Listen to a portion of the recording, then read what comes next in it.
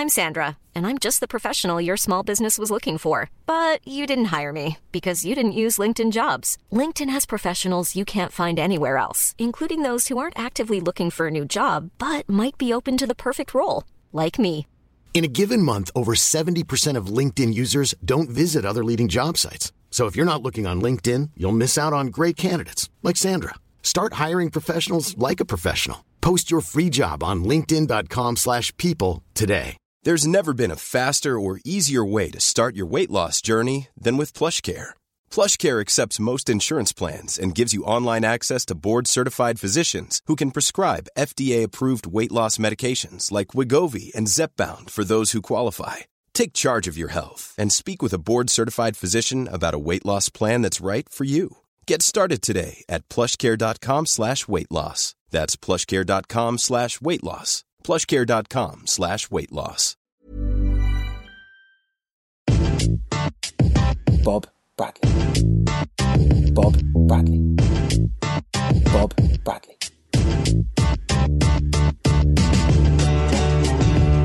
Welcome back to TF3, where this week we are talking all about, well, the Premier League, and then Italy, and then back to the Premier League, La Liga, all sorts of things. Two people joining me to do that, as Adam is away this week.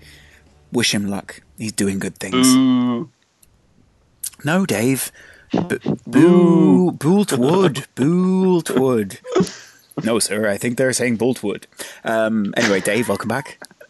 Thanks, man. Yeah, and Chris as well, who's all the way over in the States.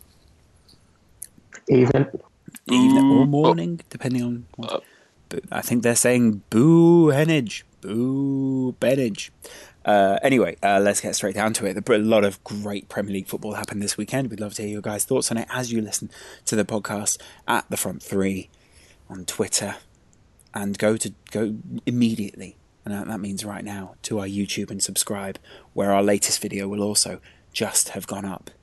Some good things going on online this week. Let's start on Saturday, though, Kristen, where Chelsea beat Tottenham and continue their great run against this side at Stamford Bridge. But not without a real battle between, one side who's suddenly being questioned and another side who, when they are questioned, are actually standing up to those questions.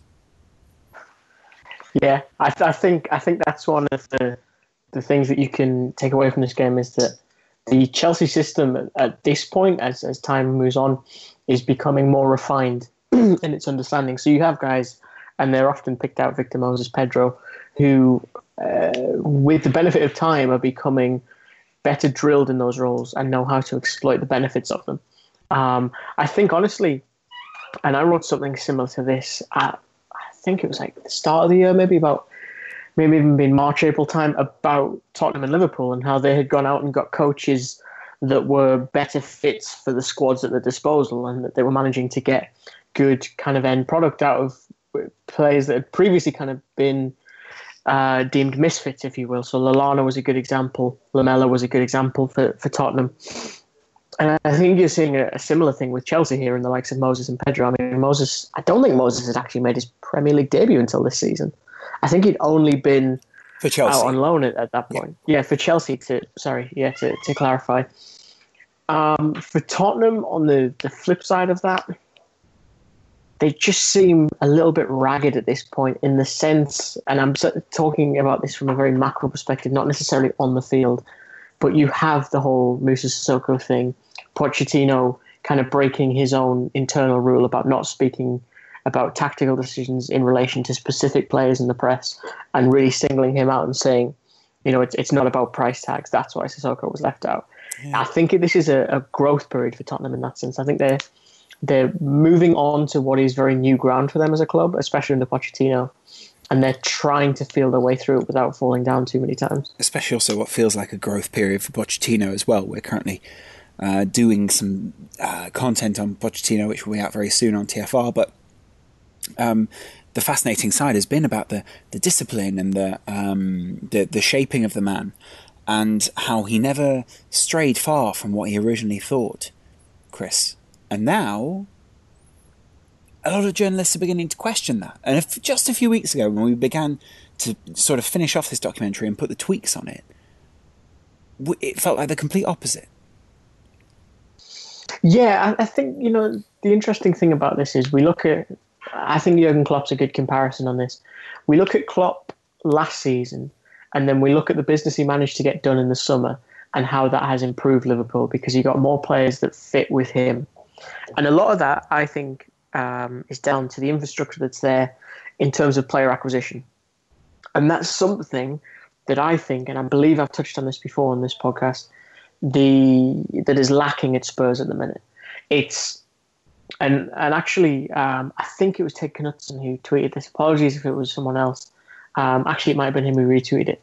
The idea that your recruitment strategy is important in so many different ways in relation to things like if a player, for example, Michy Batshuayi becomes available, can your team react quickly enough to scout, evaluate, and determine whether he's a good fit for your team?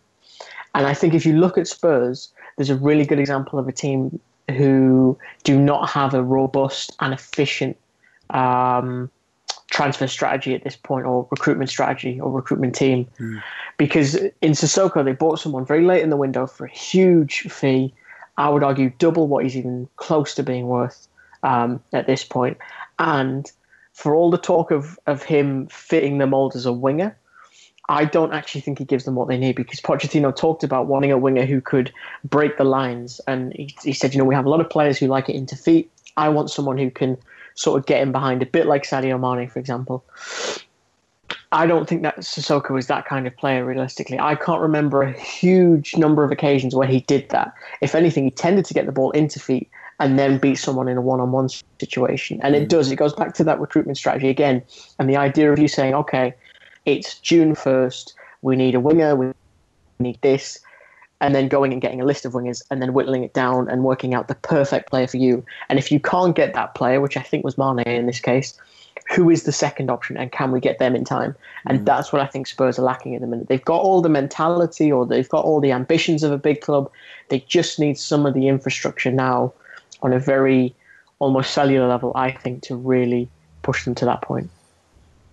I completely agree. I concur in that sense. In all senses. Dave, there are some people, and you maybe as a stat man, because you're a stat man, can tell me why are Spurs fans and some Spurs pundits saying, hey, focus on the first half, the second half is an anomaly? Because obviously the Chelsea goals, the winning goal in this game was sort of bundled in by Victor Moses in that sense. And some people are saying, so ignore everything else that goes on. But it's hard to do that when you come away with 0 points. So I think in terms of stats-wise, they showed that Spurs were absolutely awesome in the first half. And unfortunately, they conceded the goal at the complete wrong time. In the first half, Spurs created 8 chances to Chelsea's single chance, and they scored from that chance. But with that, their Spurs were so dominant. It was like they were alive again. It was like the Eriksen, Dele Alli were combining well. Again, Harry Kane obviously is getting back to form and regaining that sort of thing. But it was sort of a Spurs performance from last season when they really fired up and motivated. And I really do think that goal in half-time was so crucial. That Pedro goal, absolute massive goal for them. And it really took the stuffing out of them. And I think stats-wise in the second half, Spurs only created 2 chances, 8 in the first half, 2 in the second. They were so deflated, and Chelsea just built on the momentum. And again, like you mentioned, the Moses goal for the winner was a little bit scrappy, was coming on a counter-attack, was coming on one of the few chances Chelsea did create, but they were clinical, and that's what Chelsea have been since switching to this 3-4-3 or the 5-4-1, if you want to call it, because they defend a lot in this system. I think it is going away from 2 at the back, and it is actually a 5 at the back, but it does look so good. Yeah, again, we spoke about that in length before. Maybe bundled in feels a little bit unfair, because actually it was a lovely move, but you know what I mean by that. Like they'll felt like they won't have done it properly because their defenders bunched up, like you're saying. It was a bad execution of tactics. I think what kind of also shows from that as well is the use of what Conte is doing with this wing back. These wing backs aren't just defending. Alonso on the left-hand side is a little bit more defensive, but Moses is given that license to counter-attack, and we've seen time and time again, he uses his pace and his strength and his energy to get up and down. Dave, in that sense, is it more like a 4-4-2, essentially? Because, I mean, I see what you say, but is Moses, to me, sometimes looks more like a winger who tracks back. Do you know what I mean? So I think with this system, it is so interesting. It's so interesting to break it down, because sometimes it does look like a 4-4-2 if you freeze frame it. Again, with Eden Hazard on that left-hand side staying quite high, and then Pedro covering Moses. But like you mentioned there, the overlap for the goal, it was an overload on the right-hand side. That's how they scored. But it does transition between a 4-4-2, a 3-4-3, a 5-4-1, but also a 3-5-2. There's parts where it looks like a 3-5-2. And it's just fascinating, and that's why I've enjoyed it so much. It's that it does change, and it's more that Conte deserves such credit for his coaching, that this team has become so fluid and so flexible within this framework that he's built, that they're doing so well in the Premier League, and they have been so dominant. What was the first goal that they've conceded in a 3-4-3 in the Premier League? Was against Spurs. It was after like 5 or 6 games. I think it was over 500 minutes of action. That is incredible. Yeah, well, that will happen in the end. You will concede a goal in football. It's inevitable. Or is it? Actually, is it inevitable you concede a goal in football? I suppose you could. Technically, if you could, you could create a team that would never concede a goal. That was ridiculous. Anyway, in the end, Chelsea won it, and that leaves Chelsea sitting top of the Premier League, 31 points, which means they're a point away from Liverpool and a point away from Man City, who both sit on 30 points just below them. Arsenal still within touching distance of those Blues in 4th place. Well, where else would you expect them at this point? 28 points there, and all those guys with a pretty bombastic goal difference of a range of plus 19 to plus 15. And of course, Chris, it was interesting to see Arsenal's result on the weekend, 3-1 against Bournemouth. Some fans still not happy with that. Yeah, I find that bizarre. I find it bizarre that fans would criticise that. Again, I think it's difficult because Arsenal as a football club has such a huge platform on the internet and on YouTube, etc. So you sometimes wonder if the opinion you're getting is a fair representation of the entirety of Arsenal fans in that sense. It's not. I think the performance itself... Hello, DT. It's not. I think, honestly, the performance itself... November is seen as a hugely difficult month for Arsenal. Yeah, and they've gotten through it, though, Chris. Yeah, that's the interesting thing, and that's where it kind of just twigs in my mind maybe this year's different for them. And so often when you put that expectation on them, that's where everything starts to crumble. You did it.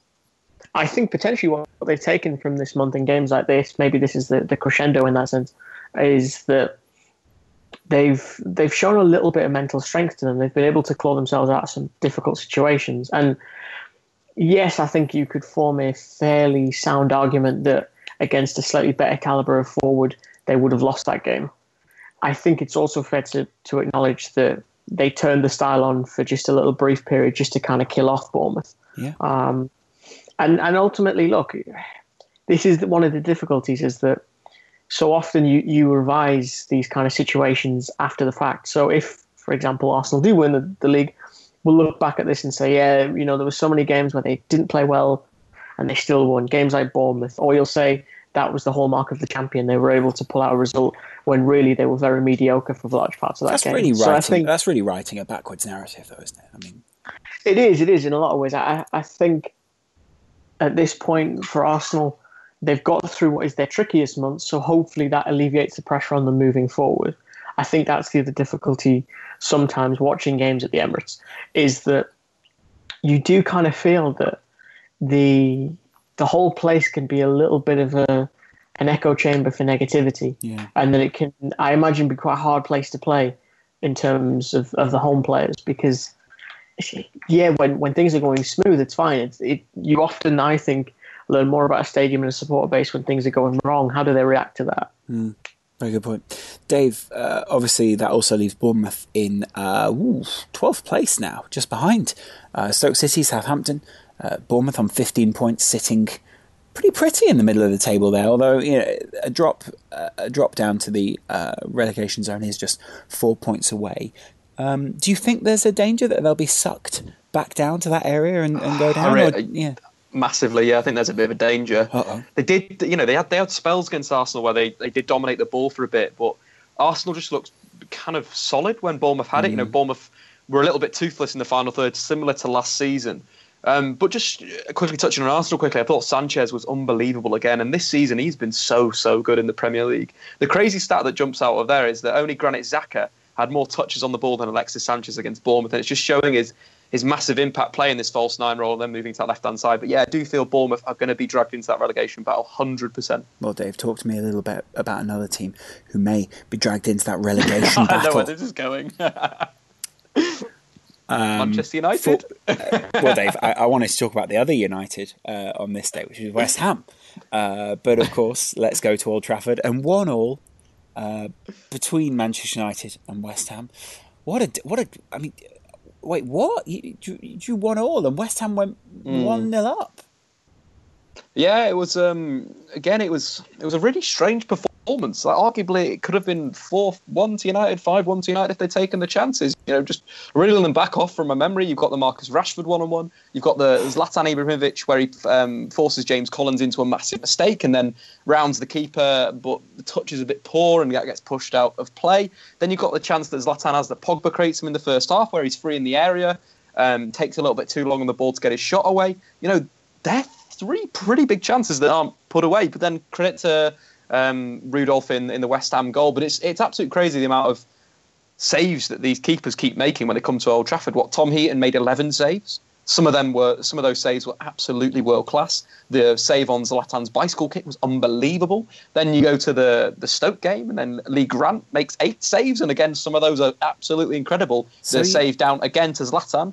I don't know. I think it might be sort of a luck or lack of quality in those areas. It's confusing. That's kind of it, isn't it, Dave? Is it luck or quality? Because at the moment there is a very blurred line for a lot of pundits for Manchester United. One minute they call them great quality, the next minute they're saying, "Hey, this guy's rubbish." And actually, I saw Nipun from the ULF podcast, which is the United Liverpool Fans podcast.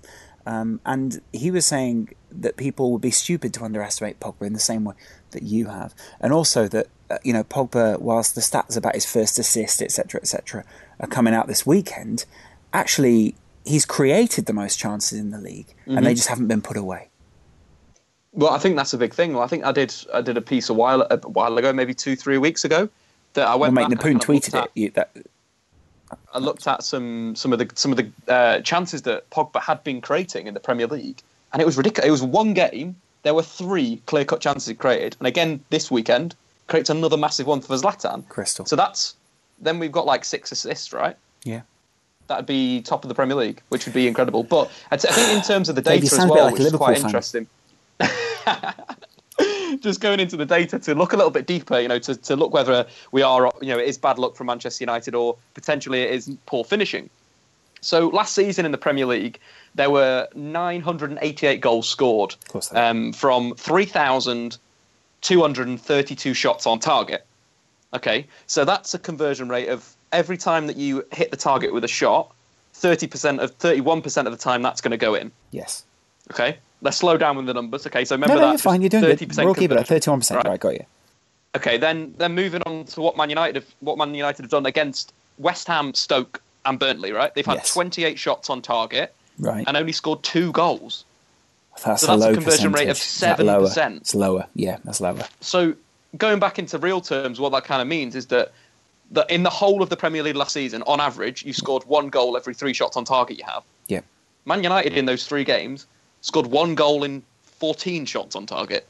Wow. And then you go even further, and then you look at like the shot plot.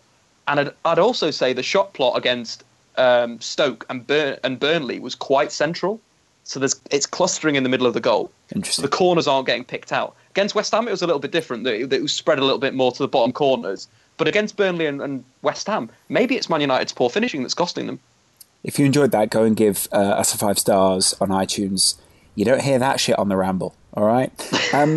Anyway, let's move on a little bit from that one, Dave, because Mourinho's lost it. Or hold on a minute, no, he's just passionate, say the deluded or realistic Manchester United fans. It just depends on which deluded perspective you have. The deluded perspective of the journalist or the deluded perspective of the Manchester United fan. Which way do you feel, Dave? I thought it was funny. He just kicked a bottle. What's wrong with that? He got sent off for disrespect. I swear. I think someone found a clip of David Moyes doing that when he was United manager. He didn't get sent off. Well, but I mean, Dave, this kind of issue that we have to address in a sense, because there are quite a few people tweeting about it, saying, 1 minute you say that Klopp and Conte are brilliant men for having passion. The next minute you say that Mourinho shows too much emotion. Now let's define the difference between those men. Dave, has Klopp ever poked anyone in the eye? Whoa. Jurgen Klopp, right? Celebrating one of the goals for Liverpool last season. Yeah. I remember his glasses came off. Yep. Is that not dangerous? Well, I mean, is that not if they've got hepatitis on them, yes, Dave. Let me finish off my argument. Yeah. Could that potentially poke somebody in the eye and blind them? What happens if the lenses fall out and smash? That is so dangerous. That's more dangerous than a bottle for me. Dave, are you making fun of me? No. Right. What are you on about? No, I just want to be sure of that, Dave. It's just that sometimes people use humour to mask real pain. Real pain and hatred. Yeah. And upset that United can't seem to put the ball in the back of the net. No, Lawrence. I'm just saying, Dave. I'm just saying. Chris, do you have any perspective on this? Because obviously, as a journalist yourself, you will have considered Mourinho, and you will appreciate the nuance that maybe I feel some United fans are removing from this. That actually, with Mourinho's history, yes, it's not United that are being treated differently. It's Jose. Yeah, I think that's a fair point. I think when you've pushed the boundaries in the way that he has, there comes a point where even the smallest infraction will be punished quite heavily. I think, funnily enough, Lee Cattermole suffers from a similar sort of perception. And 2 great trophy winners. Yeah, I think... I mean, look, I think in a lot of ways it makes great headlines, doesn't it? He's got more touchline bans and home wins this season, that kind of thing. It all neatly fits into 140 characters. I think for him personally, we're still trying to define which Jose Mourinho this is. Richard Jolly wrote a really good piece for Yahoo this week about that, and the idea that his second spell at Chelsea kind of ended on the idea that he wasn't as in control as he used to be. He wasn't as suave and sophisticated. He was just a little bit of a blairy kind of aging manager that had, for the most part, lost control. And I think the thought was that Manchester United, for optimists at least, and perhaps even fans who were on board, was the idea that he would get a fresh start, that essentially he wouldn't be suffering the burnout, that he wouldn't be letting the molehills turn into mountains anymore. Whereas realistically, it looks like he's kind of doing that. That's the thing with Mourinho, is the third season syndrome, which we've talked about. It's often preceded by him letting situations spiral out of control and pouring petrol on them rather than water. And I think you're looking at a Manchester United team now that, again, he is kind of starting needless problems. Ousting Schweinsteiger into the reserves and the youth team and then having to bring him back and things like that. It just doesn't seem as if the control is as ubiquitous as it once was. No, I see your point. I also see that maybe it is easy for a journalist, like you say, to paint in broad brushstrokes and maybe be disrespectful to a man who has won a lot in the game. But at the same time, it does irk me a little bit when people draw lines between the way that someone's treated and sort of say it's unfair, because actually there is a big difference between Klopp and Mourinho or Conte and Mourinho. And I think there are, as much as people say there are agendas, and the people that need to be treated fairly, I agree. I also think that Jose Mourinho has treated some people unfairly. I also think Klopp's treated some people unfairly. I also think they deal with it in different ways at times.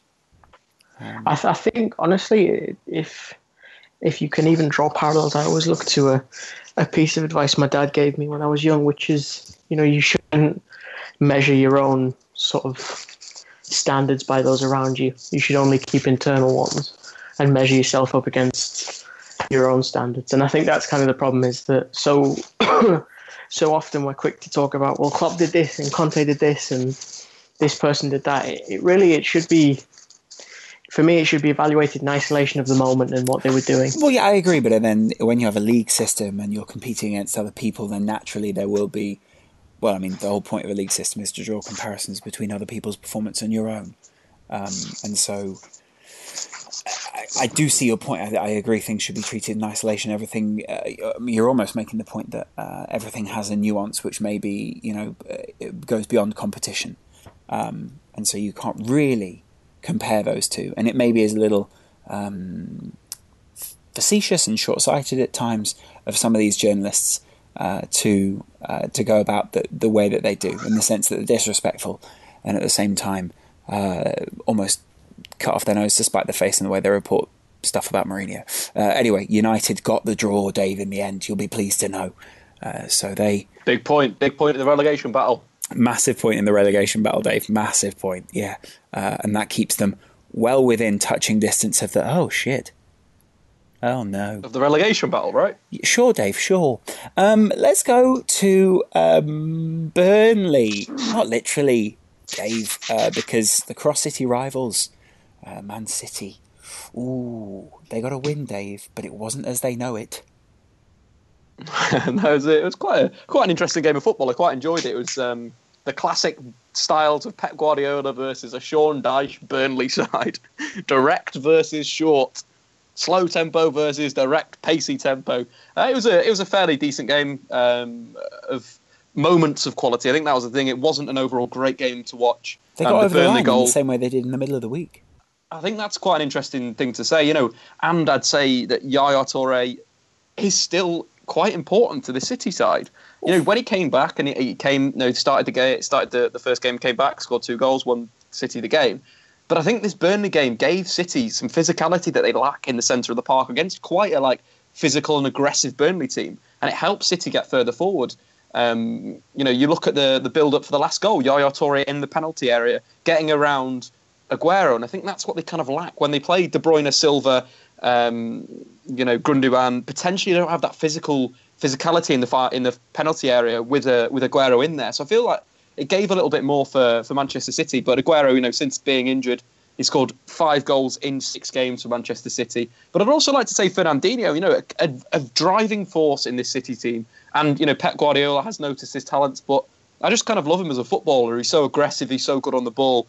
And again, so crucial. His work rate and determination to get the ball back to sort of push City over the line. It was more a determined performance than a sort of Guardiola special, we're going to pass you to death performance. It was actually a real fight, and we want to take the game to you in a way. And credit to Fernandinho for sort of enforcing that. Yeah, good point. Anyway, let's move away from Burnley. Manchester City, of course, stay within touching distance, of course, of the top of the table. Their manager. Well, Dave, he's managed to just keep his cool. But I do have one question. I have one question for you. Yes. And I sort of see it. Pep Guardiola, mm-hmm. He has his morals, he has his ideals, he has all these things. But then in his press conference and to the players and the press, he says, we got over the line and that's what matters. But surely that's going to irk him a little bit, that at the moment, his style... or what he's trying to, what he has put out on the pitch, not what he's trying, but what he has put out on the pitch, isn't performing in the way that you'd imagine he wants it to. Yeah, see, I think the thing with Pep is it's the other way around. That because he's a perfectionist, that it will motivate him even more. Yeah, but that's what I'm saying, though, is that I understand that motivation, but at the same time, that motivation... must come from, there must be a bit of an irk there, or there's something there. Do you know what I mean? I think we're just starting to see what Pep Guardiola is really like with the press. You speak to any journalists in Spain when he was Barcelona manager at the end of his tenure, people started to think he was a bit of a knob. Similar when he was in Germany at the end of his tenure, people started to be a bit he's a bit short-tempered, he's snapping, maybe he's just bringing it a little bit earlier to the Premier League. Maybe we're seeing that, fast press conference style of Pep Guardiola that takes the pressure away from the players. I think that's a big thing. Maybe he's bringing some of that Mancunian swagger with him, Dave. Maybe he is, the swag. Because Mancunian swagger can sometimes be mistaken for, being a dickhead. Thanks, Lawrence. I'm only saying it. I have no doubt that Stephen Howson will be tweeting me within 20 minutes of the podcast going out. I fucking hope so. I hope he calls you something rude. I hope, me too. You know what? Me too, because I could do with some Twitter beef to beef up those numbers. I hope he treats me like he treats DT. And it was just banter. I'm only joking, Stephen. Put the phone down. But seriously, pick the phone up, message me. I love chatting.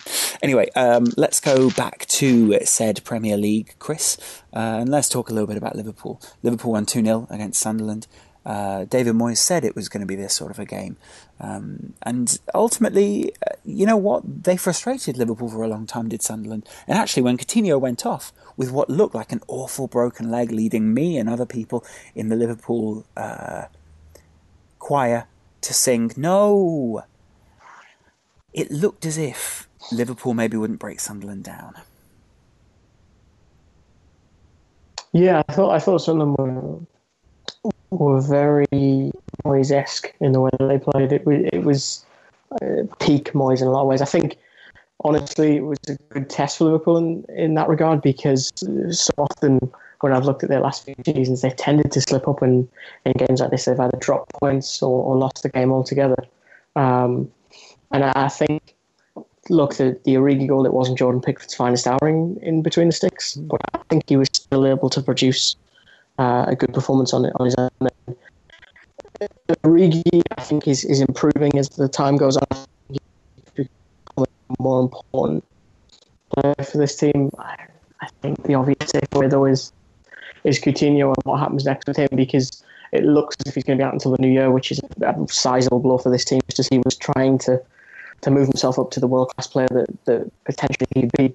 And it's about adaptation now for Liverpool and how they move forward. Very good point, and that's partly why Liverpool fans will have been encouraged by what Divock Origi called a difficult time on the bench.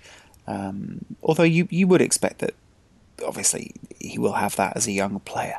However, he came on and scored a good goal in what was described as classic Divock Origi style. Hopefully not the season when he was voted into the worst 11 in League. Anyway, Roberto Firmino was also playing. And of course, in the end, Liverpool got the result. And that's what mattered to the Anfield crowd. However, they will have been frustrated and will be worried and will be frustrated that in this run of games when they should be going through the gears, they're actually just staying in third at the moment. And maybe don't look as good as some Liverpool fans want them to be. Question, Lawrence. Yes, Dave.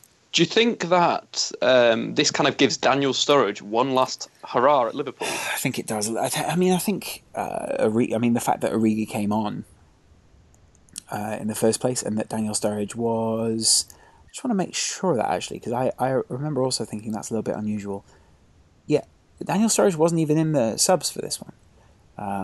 Maybe showing elements of what's going on at Liverpool, but may also just be showing that Daniel Sturridge's fitness, etc., isn't the same as it used to be. Kristen, at this point we're going to let you go.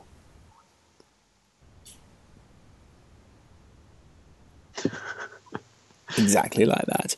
And he steps out. He's out of there! Yeah, put him straight through the table. Anyway, it's been great to have Kristen on the podcast. He's over in America. He's doing things with people, family and friends, etc. So we have to understand that. And there's a reason why we do, because it is so good. Chris, thanks a lot for coming on. At Khenage on Twitter, Kheneage.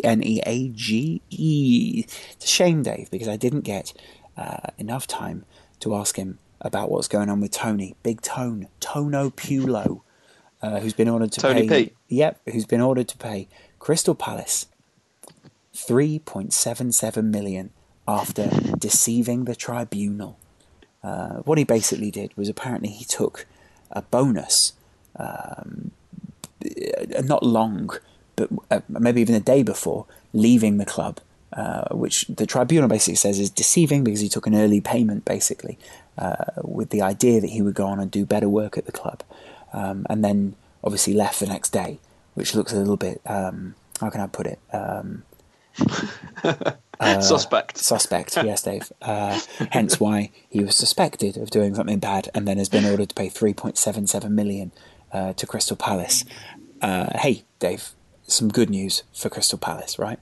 Apparently Tony Pulis's lawyer didn't really cover any of them in glory. Just saying some very unusual and kind of marginally incriminating things about Tony. But you have to read between the lines. You guys go and read about that.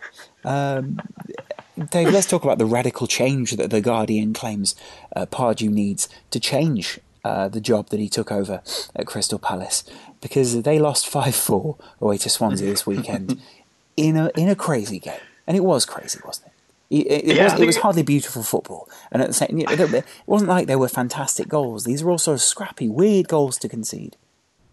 Yeah, it's sort of like you were playing. You must have had one of those games on Football Manager where it's like 20 minutes gone, right, and it's 2-2, and you're like, I've just got to let this run out. Yeah, I've just got to keep attacking and keep scoring, and that's what the game was like. Swansea in a commanding lead, three goals up, 3-1 up on the 68th minute, and then the game finishes at 5-4. Absolutely incredible.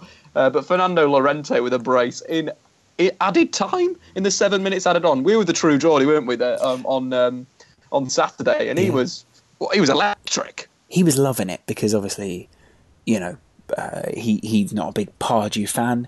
There's one point where Pards obviously could have won the game, but didn't, Dave. And like you say, I was very happy for Fernando Llorente, who's obviously been through quite the journey since leaving Bilbao. At one point, he could have signed for Liverpool. Rafa Benitez was in for him. Quite a few people were in for him. I think hopefully this will kickstart his career in the Premier League, because I love him as a striker. Like when you're saying when he was that Bilbao team was so good, so good, and he was the pinnacle of it. He was the man they played off. They did go long, but he'd bring it down. He'd bring the attacking midfielders that were behind him. Your Money Ains when he was about 19 years old, very exciting talent then. And the injuries obviously taken down a peg since then. But Llorente was a top quality forward, and I hope that he does sort of kick on. But I think with Pardew, if you're 3-1 down and you bring it back to 4-3, there's got to be something there where you just tell the lad, right, we're going to play 6 at the back, 7 at the back. We're just going to defend. We've done so much here, and we can't get over the line. And that's what should be most disappointing for Palace fans, is they fought back and they were in there and they'd done it, and then they lost it. And I think that's that mentality that potentially Pardew brings, is that he can't see it over the line. Yeah, perfect point there, Dave. Let's talk a little bit about his opposite number, because obviously Swansea bundled things over. We've spoken a little bit about Fernando Llorente. We've spoken a little bit about Pardew. Let's speak about Bob Bradley.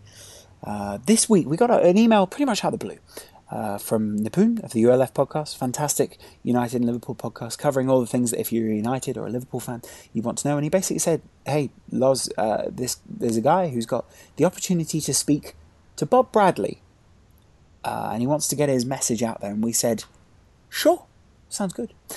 So we said, sure, we'll help you out with the interview. And since that interview has gone ahead by a guy called Scott Nichols, who you may know from online, you know him from a couple of different platforms. Anyway, we've made that into a full podcast, and that podcast will be out, I'm going to say Tuesday, just because the sooner it's out, sort of the better. And that is an interview about a number of different subjects for Bob and his life. And it's a really interesting listen. Not everyone on the podcast has heard it yet, but I have heard a section of it as we go into this, and I'm about to go and listen to the rest as we finish up this recording before I go and chat to Scott about it. Anyway, we want you guys to listen to a little snippet here, which maybe gives you a good preview of everything else that's going to go on. So here we go. Scott Nichols, an exclusive for TF3 here with Bob Bradley.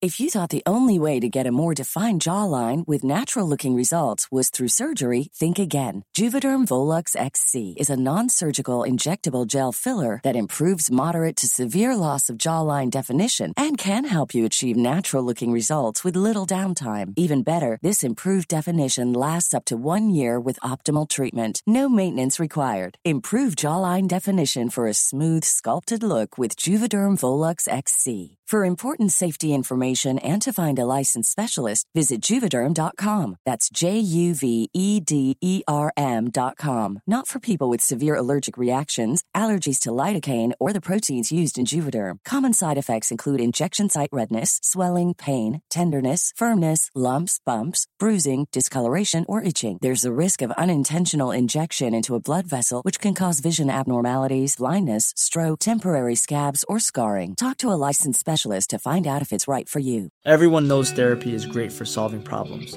but getting therapy has its own problems too, like finding the right therapist, fitting into their schedule, and of course, the cost. Well, BetterHelp can solve those problems. It's totally online and built around your schedule. It's surprisingly affordable too. Connect with a credentialed therapist by phone, video, or online chat, all from the comfort of your home. Visit BetterHelp.com to learn more and save 10% on your first month. That's BetterHelp, H-E-L-P. Yeah, I mean, let's just go straight into the game yesterday, because let's talk about it. You scored 5 goals, but conceded 4, and as sort of an outsider looking in, you seem to me like a man who sort of likes a bit of structure and order, and I think maybe you sort of lost that in that game yesterday. Could you just deconstruct the emotions of the day for us? Like, what was going through your head at that point? We went into the game feeling good. We had, I think, a good performance at Goodison Park last week against Everton. I thought the first half there highlighted some of our best periods of possession, and overall, I think it was a good game. Sometimes even on your best days, the ball doesn't bounce the way you want at the end, so we gave up a late equalizer.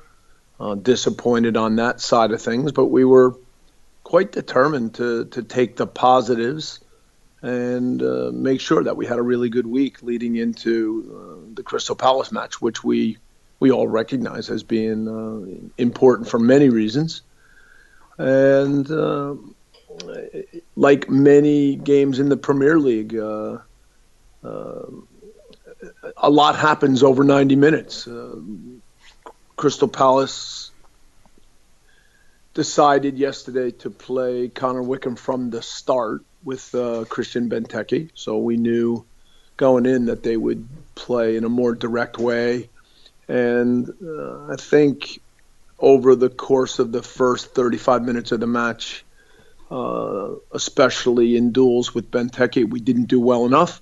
And then they scored to take a 1-0 lead, where Benteke won a duel with one of our center backs, Jordi Amat. And Zaha had come inside, and I don't think we did quite enough getting inside quickly enough with him, and there was a little gap in the back four. And at the end, Neil Taylor lost his balance a little bit, and Zaha was able to spin away and nail one from fairly close range, and Lucas Fabianski couldn't do too much about it. But I thought we had a pretty good response, and Gylfi Sigurdsson scored a free kick somewhere around the 35th minute. We finished the half in a good way.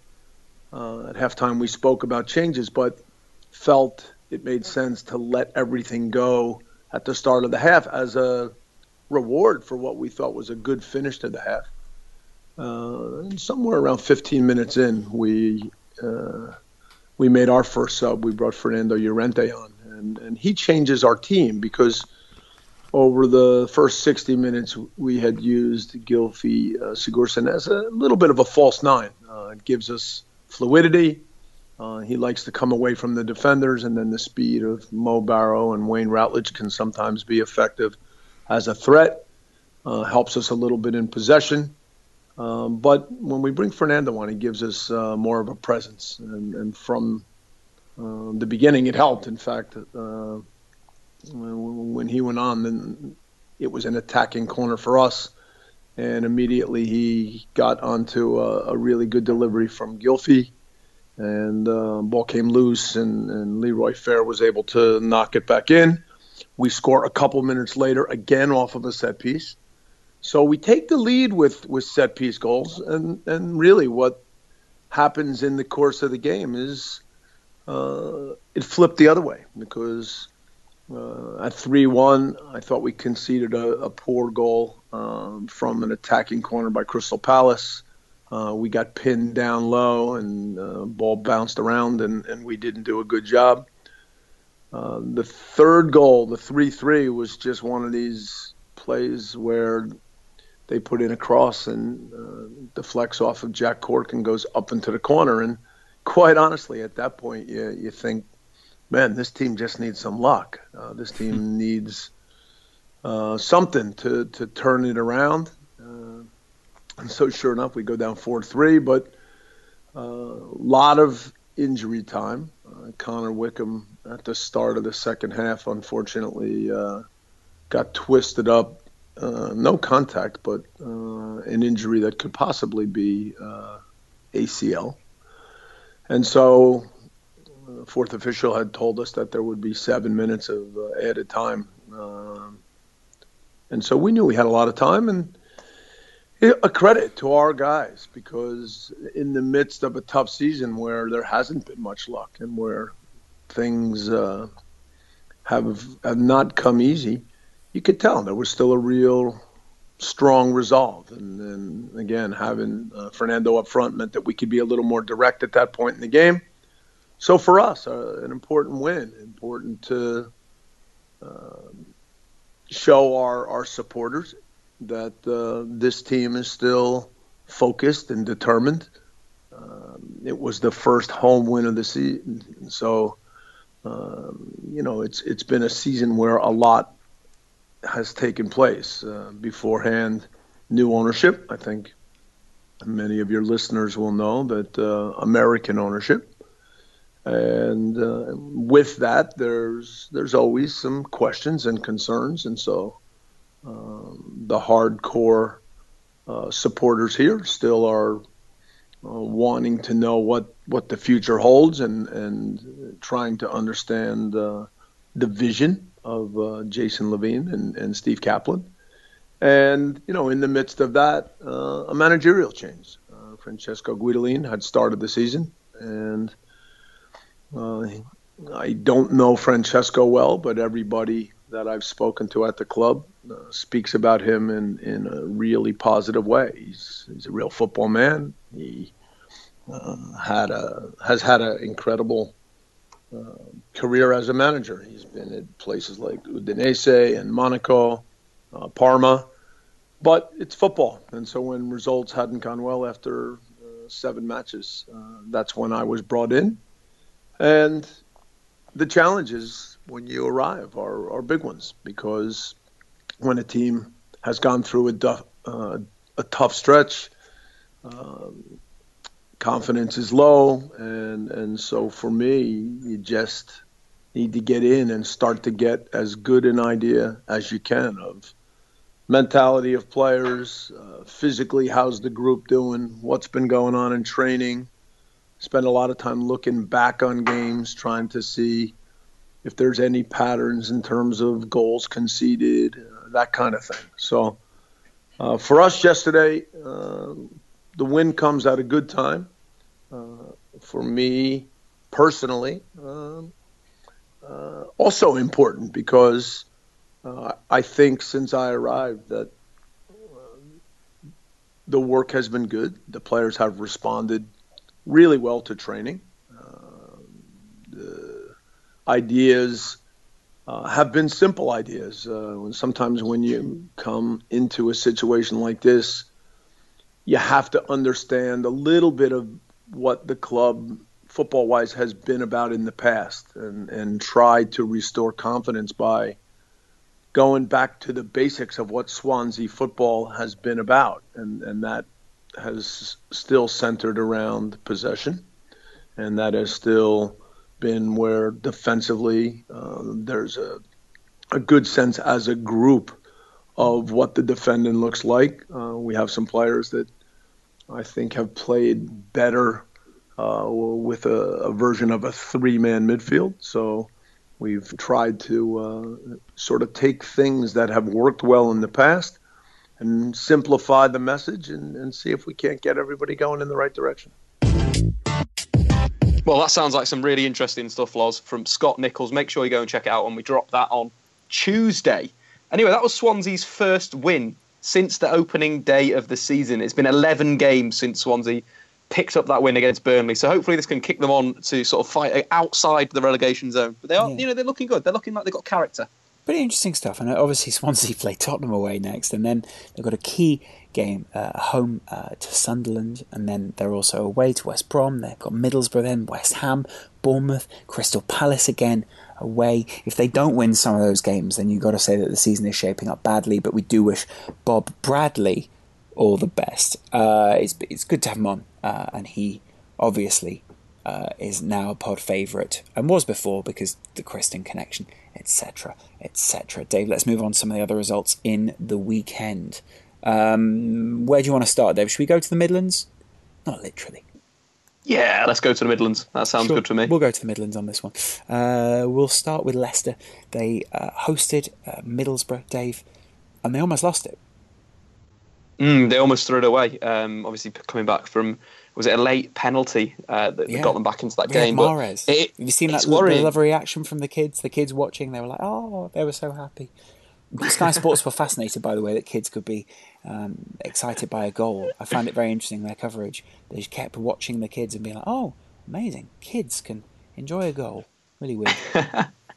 But this is the first time Negredo scored again since the opening day of the season, obviously bagging the brace for Middlesbrough.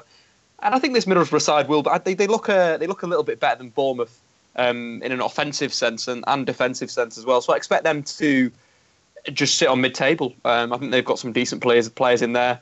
Traore again was at his menacing best. Completed 7 out of 7 of his dribbles in the game. So he's just going to be a threat to whoever he plays, just because of his pace on that counter attack. It's a good point, Dave. It's a very good point. And obviously that's a good result for both teams in that sense. They both come away with a point. What's changed at Leicester though, Dave? It can't just be Kante, right? They're on 13 points. Although, you know what, they weren't far off this last season. I think what we saw last season, towards the back end of last season, was that they kind of won games by one goal, and they were quite scrappy in a way. They'd nick a goal here, they'd nick a goal there. And I think with teams sitting a bit deeper against Leicester City, it's harder for Leicester City to break people down. If they continually play the same way, they will come up against and they will struggle. I think potentially what I mentioned before, Mahrez inside could be a good option for them. But it just doesn't feel as solid at the back, especially. Danny Simpson and Fuchs aren't the greatest fullbacks. They suited playing deeper last season. They are being exposed now, and both Wes Morgan and Robert Huth, but also losing Schmeichel to injury is pretty big. He's a leader at the back. He's a commander. Yeah. He saved them so many points last season with absolute unbelievable saves. But I think his presence is definitely being missed recently. Yeah, very good point. Elsewhere in the Premier League, Hull City 1-1 against West Bromwich Albion. West Bromwich doing well there against Hull.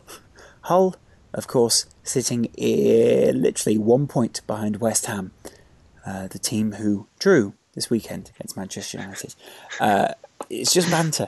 Relegation battle, Lawrence. Yeah, come on, man. Dave, you're above that. Way. You're above this. Watford 0, Stoke 1.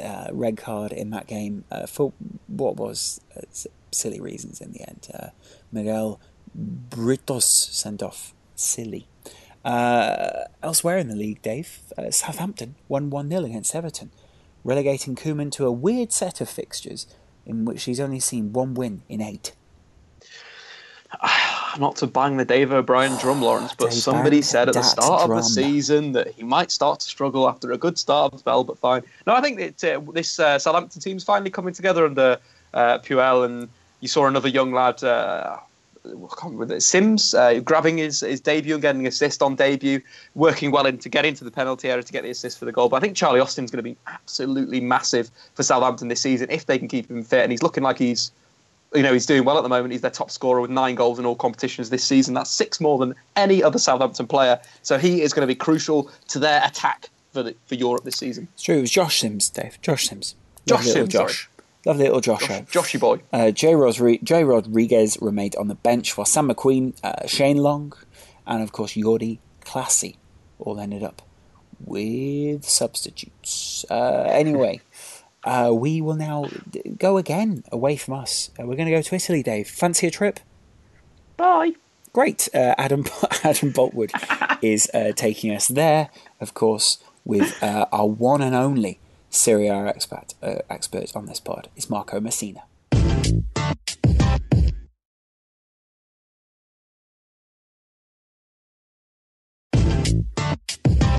So joining me now to talk Serie A and how the title race is shaping up in Italy is none other than Marco Messina from Italian Football TV. Marco, welcome. I'm so happy to be here, Adam. Thank you for having me.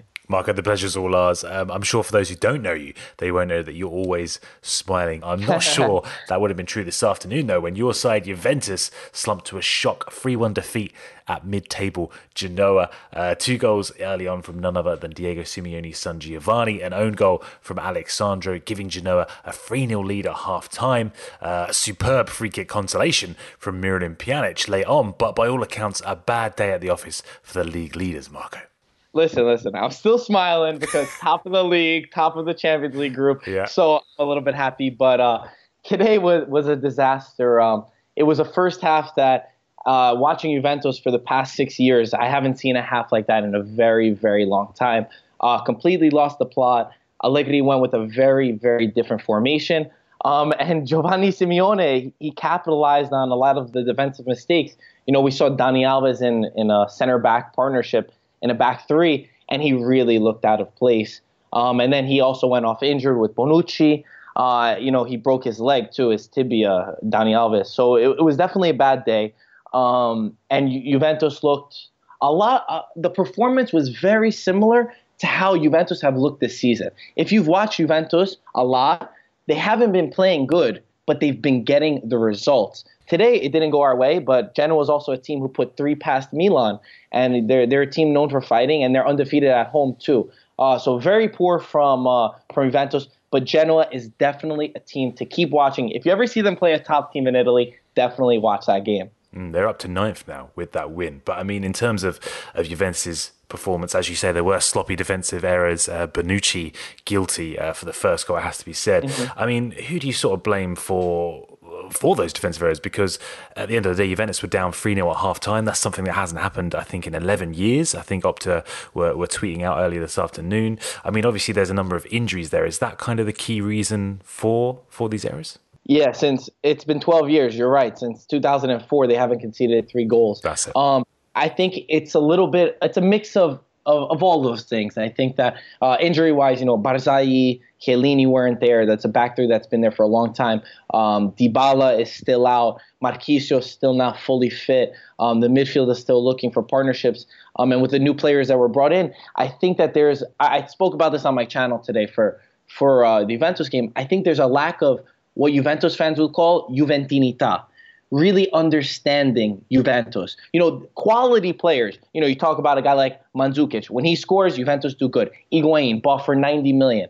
Quality players, but still not that connection that like what Buffon plays with. Today, Buffon was so good, and he's that player that just keeps fighting and pushing that extra mile. And I think that the connection with the midfield is a little bit off, and the injuries have definitely played a part with it. But still, despite the injuries, Juventus need to be playing better than what they have been. How worried are you about those injuries long term, though? Because, I mean, as you say, Dybala and Barzagli are on the sidelines. Alves, I think it was a fractured fibula, or he sort of broke his leg there. I mean, the referee seemed to give a foul against Alves for that one, which seemed a bit ridiculous. But, he's now facing potentially the rest of the season out. We don't know how bad that is. Bonucci, of course, limped off as well. The club came out and said that was a thigh injury. As you said, Higuain was fit enough for the bench and came on at the end. But, I mean, do you worried that these injuries could sort of have an impact going forward at what could be a crucial time for Juventus' season? Yeah, absolutely. I think that luckily Dybala should be back next week.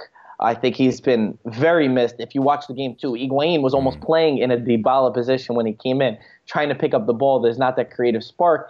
I think that there's the quality on the bench.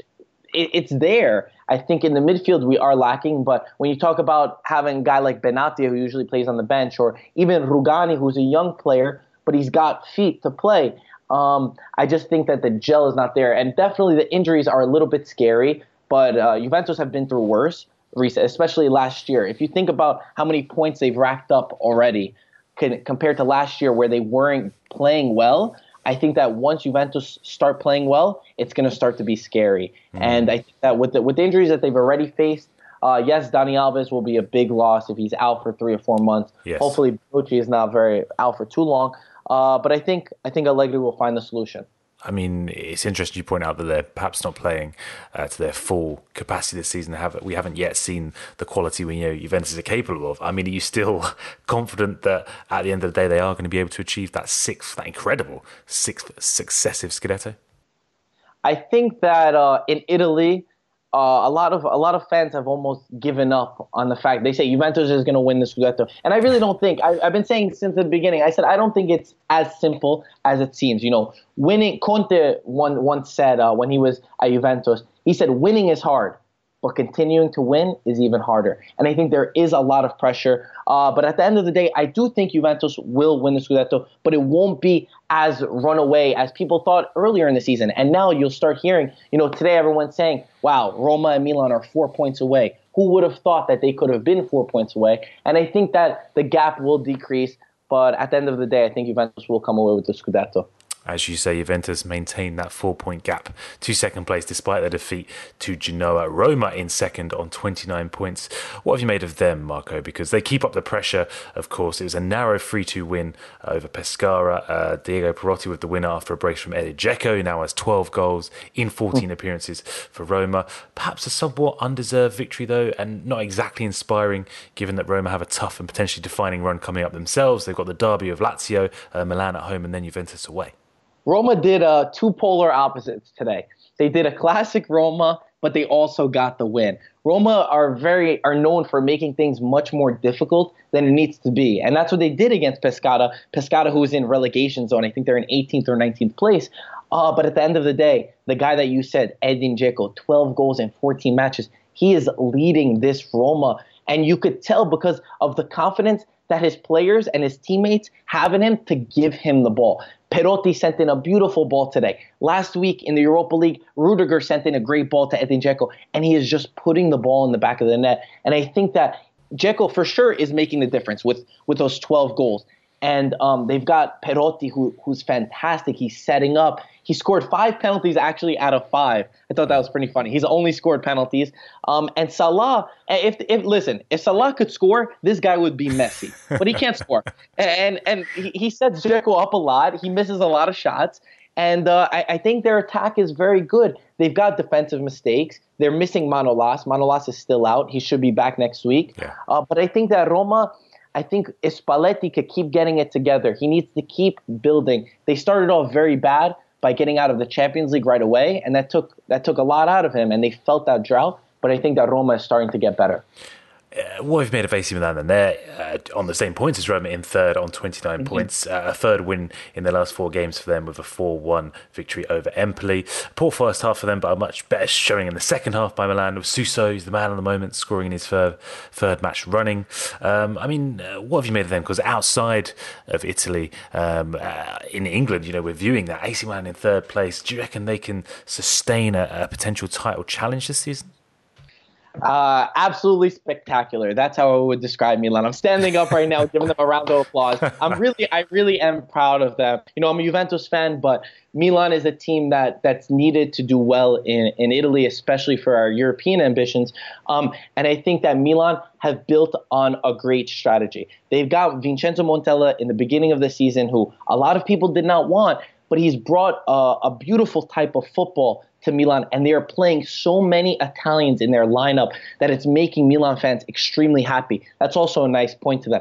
They've got pillars that are young Italian guys. This kid Locatelli, Donnarumma, Romagnoli, Lapadula, he's not young, but when he's coming in, he's done very, very good. And I think that they're extremely young side. They play good football. They are finally getting the results behind them. This game last year, Empoli-Milan would not have won it. Milan would not have killed off the game, and this year they did. That's the difference between Milan this year. That's the difference between Milan this year and the Milan that we saw for the past 4 or 5 years. Lazio then rounding out the top 4. They're just a point behind Roma and AC Milan on 28 after edging past Palermo, who fall to a club record 7th successive defeat, Marco. Being from Palermo, I was kind of hoping for a little bit for them. We've got a sweet spot for them. But Lazio under Simone Inzaghi have been beautiful. Their front 3, Felipe Anderson, Keita Balde, and Ciro Immobile, are a force to be reckoned with, to say the least. Lazio had a lot of struggles in the summer. They had Bielsa as their coach at one point, and then I think 2 days later he resigned as the coach.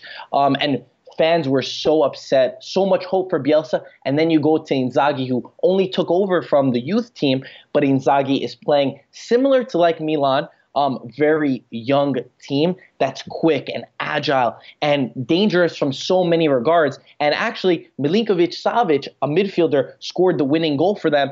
And if you watch the game, you could see how Felipe Anderson, Keita Balde, and Ciro Immobile all held that space, spread out, where Palermo were watching those three dangerous guys.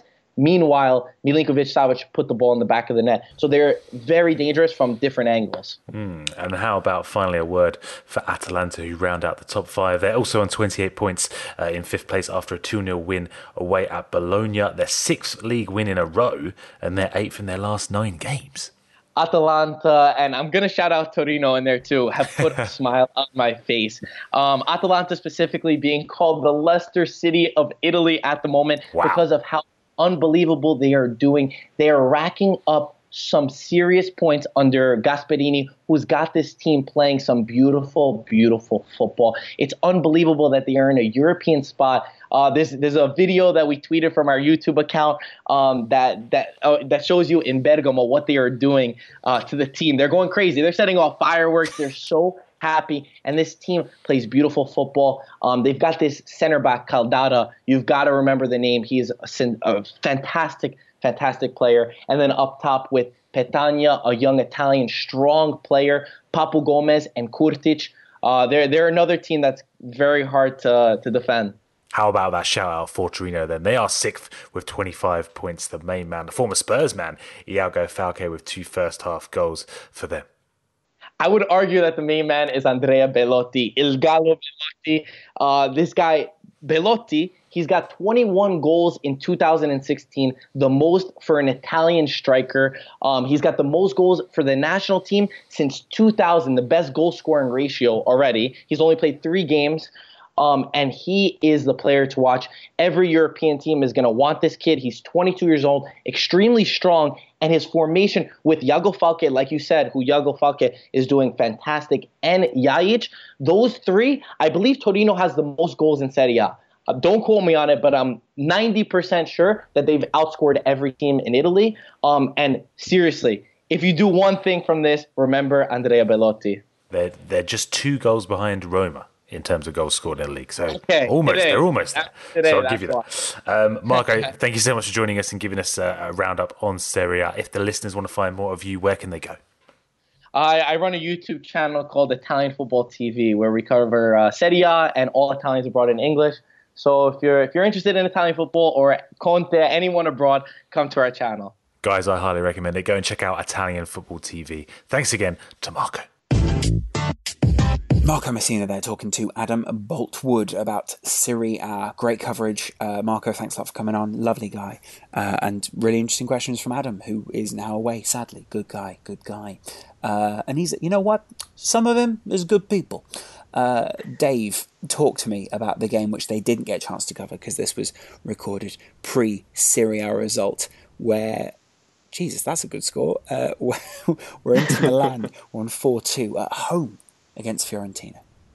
Yeah, it was a top display from Pioli's men, putting a lot of pressure on Paulo Sousa. You know, he's since he took over from Montella, a team that was already well drilled, already very good on the ball last season. He kind of, rode the wave, but now Fiorentina is sitting in 9th position in Serie A, and people are calling for his head as manager. But this Inter team, what a transformation! If you saw them at the start of the season under Frank de Boer, they were just awful. They were so boring to watch. What Pioli's already done is he's brought tempo back into the side. They started so well into Milan. They scored 3 goals inside 20 minutes. And you want to go and check out Icardi's goal. One of the best finishes I've seen this season. Not in terms of that it's a very clinical finish, that it's one touch and he puts the ball in the back of the net. It's his composure in the penalty area.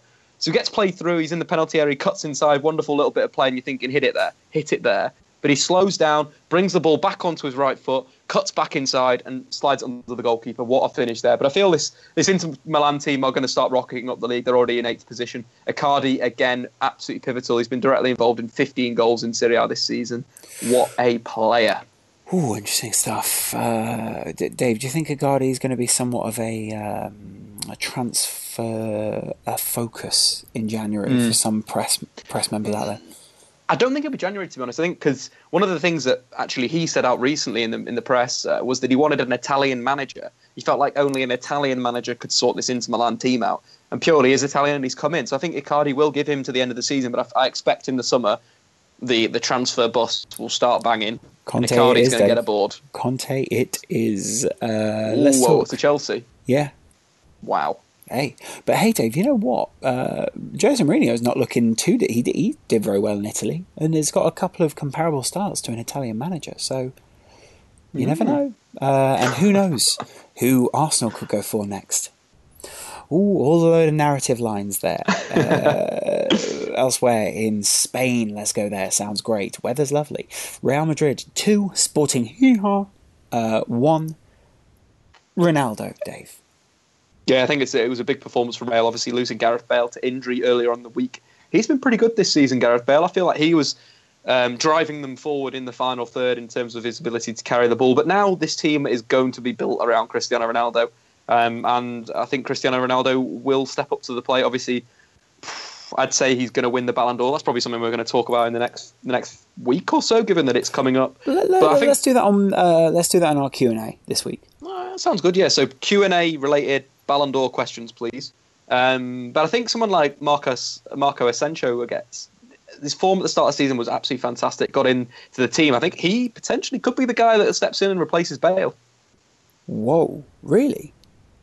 I think Zidane does like him. Vasquez did start at the weekend against Sporting Gijón, but I do think there's definitely time for some Asensio in your life.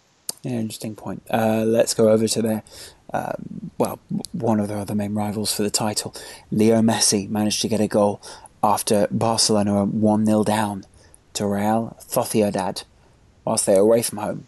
But this left them with a couple of questions in their mind, didn't it, Dave? Yeah, I think, from some of the stuff that I saw Barcelona playing on Wednesday night, and I think this was replicated in the game against Sociedad, their midfield isn't looking too tasty without Andres Iniesta in it, unfortunately. It's weird. You see the Ivan Rakitic of Sevilla and how he used to carry the ball and carry the team in terms of a ball-playing sense. He doesn't do the same role for Barcelona. He has a lot of defensive work to do, obviously covering Lionel Messi on that right-hand side. And Gomez has come in and he's...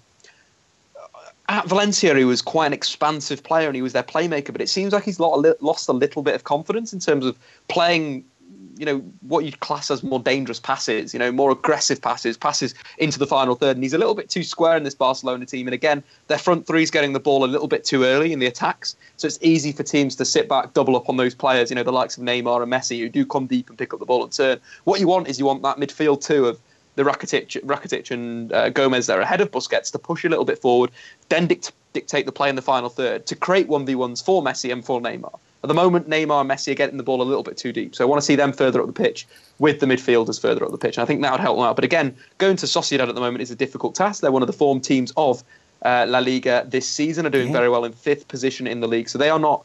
they can't underestimate them as a side. They've got the second best form in the league as well, with 4 wins and a draw in their last 5 games. But again, Barcelona just struggling away from home at Sociedad. It's something. It's been in recent memory. It's been something that's happened time and time again. It puts Barcelona at 6 points off the top, and level on points for Sevilla, but a significantly bigger goal difference. Plus 19 compared to Sevilla's plus 6. Atletico Madrid, who have a goal difference of plus 17. Which I know some of you statisticians will probably cringe in that sense, but you still get what I'm saying. Atletico Madrid sitting 4th on 24 points, having a frustrating time is maybe an understatement for them, but they still won 3-0 against Osasuna. I saw a crazy stat. I think it was from our pal Ewan McTear, who said something along the lines of Atletico have only conceded 1 shot within their penalty area this season, or something crazy. Like it was an absolutely nut stat, that I was just like mind blown. Like, that's very, very impressive if that is the case. Yeah, no, it really is. That is good, isn't it? That's actually very good. Anyway, elsewhere, we can go over to Ligue 1. Dave, just finish off the podcast there, because it's Q&A during the midweek. Get your questions in for that. But we'll talk a little bit about Ligue 1 first. Where looking at the table, it's pretty fascinating. Nice still sit top, just by 1 point though, as PSG and Monaco sit in second. PSG, Puzg, as we call him, 1-2-1 away to Olympique Lyon, Dave. Yeah, it was an interesting game, but a game that I fell asleep after about 65 minutes. Yeah, I wasn't that enthralled by the football. In the first half, PSG did dominate possession. Lyon just looking for the counter attack, but Lyon on that left-hand side, they played 2 left-backs in Rebus and Morel, and they didn't have any outlet on that side, and it kind of started to cost them. They didn't have anything on the break. Lacazette looked so isolated. Second half, the manager makes 2 big changes with Valbuena coming on. He was the big impact, to be quite honest. I think he brought on another lad as well, but Valbuena obviously making an instant impact, grabbing the goal. But he started to, help them out a little bit more on that counter-attack. But Cavani, again, the man at the moment, he does miss chances, but he gets himself into those positions. It's such a weird one. Cavani's he's sort of like the Marmite of football strikers, in that some people think, oh, he's rubbish because they've watched a few Champions League games where, to be fair to him, he has 10 shots and probably should score 10 goals and only gets 2 or something like that. But then in Liga, he's pretty dominant. He is killing teams again. He's sort of finally stepping into the shoes of Zlatan Ibrahimovic, which are pretty big shoes to fill. They are big shoes, yeah. Zlatan, of course, who's staying for a little bit longer at United. Anyway, let's... Yay. You know what we didn't talk about? Obviously, Nice in that league stay top by 1 point, having drawn 1-1 on the weekend. Let's quickly go to Bundesliga, Dave, where RB Leipzig... it doesn't stand for Red Bull, you moron. Are 3 points away at the top of the table from, the one only Bayern Munich. Meaning, Dave, that they're in good form after that 4-1 win away at Freiburg. They are. Rising Bull Sport Leipzig are in top form, and I think Forsberg has been one of the players of Europe this season. He's been absolutely fantastic. He's a player that sort of comes off from the left wing and likes to enter the sort of 10 pocket of space that is, because of how Leipzig play, where they do play 2 strikers that do like to run the channels, the space opens up for Forsberg to come in, and he's so good in that area. The week before he was man of the match, and again on Friday night he was man of the match, and he's just been fantastic. I think he's registered more assists than any other player in Europe's top 5 leagues, but he's a real talent. If you haven't watched him yet, get on him, because again, he's going to be a player like Icardi that's getting on the transfer bus in the summer. Oh, interesting. Very interesting. Okay, Dave. Well, it's been good to have you. Thank you very much. Thanks. Good to have you as well, Lawrence. Yeah, I know, right? No one ever says that to me. Yeah, anyway, it threw me off a little bit that you said that there. It threw me off. I ended up feeling unnatural. I've got a cab waiting outside for me. Sometimes I need to be like, good work, Lawrence. You did well, buddy. Thanks, Dave. Yes.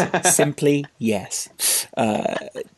Anyway, get through to us on all the normal social media sides. You can go for us on Twitter. That's probably the best place to go. Or, of course, YouTube. Yeah. Go over there. Dave is releasing a great video tonight. We're hitting you with so much content to the beginning of the week. Breaking news tomorrow morning, Lawrence. Either way, Dave, we've got an exclusive tomorrow morning with Bob Bradley, so fuck your shit. But either way, it's fine. We'll see you guys again real soon on TF3. Thank you very much for listening with Adam, Chris, Dave and Lawrence this week. And of course, 3 other guys actually, including Bob Bradley in there. Don't forget to go and listen to the full exclusive interview that we got with him. Thank you very much to Scott for that. And of course, thank you very much to Marco for telling us all about Serie A. Let us guys know what you think for the midweek questions and answer session. We are, of course, looking forward to the EFL Cup. And we will do some reviews of that midweek. But until then, enjoy your football.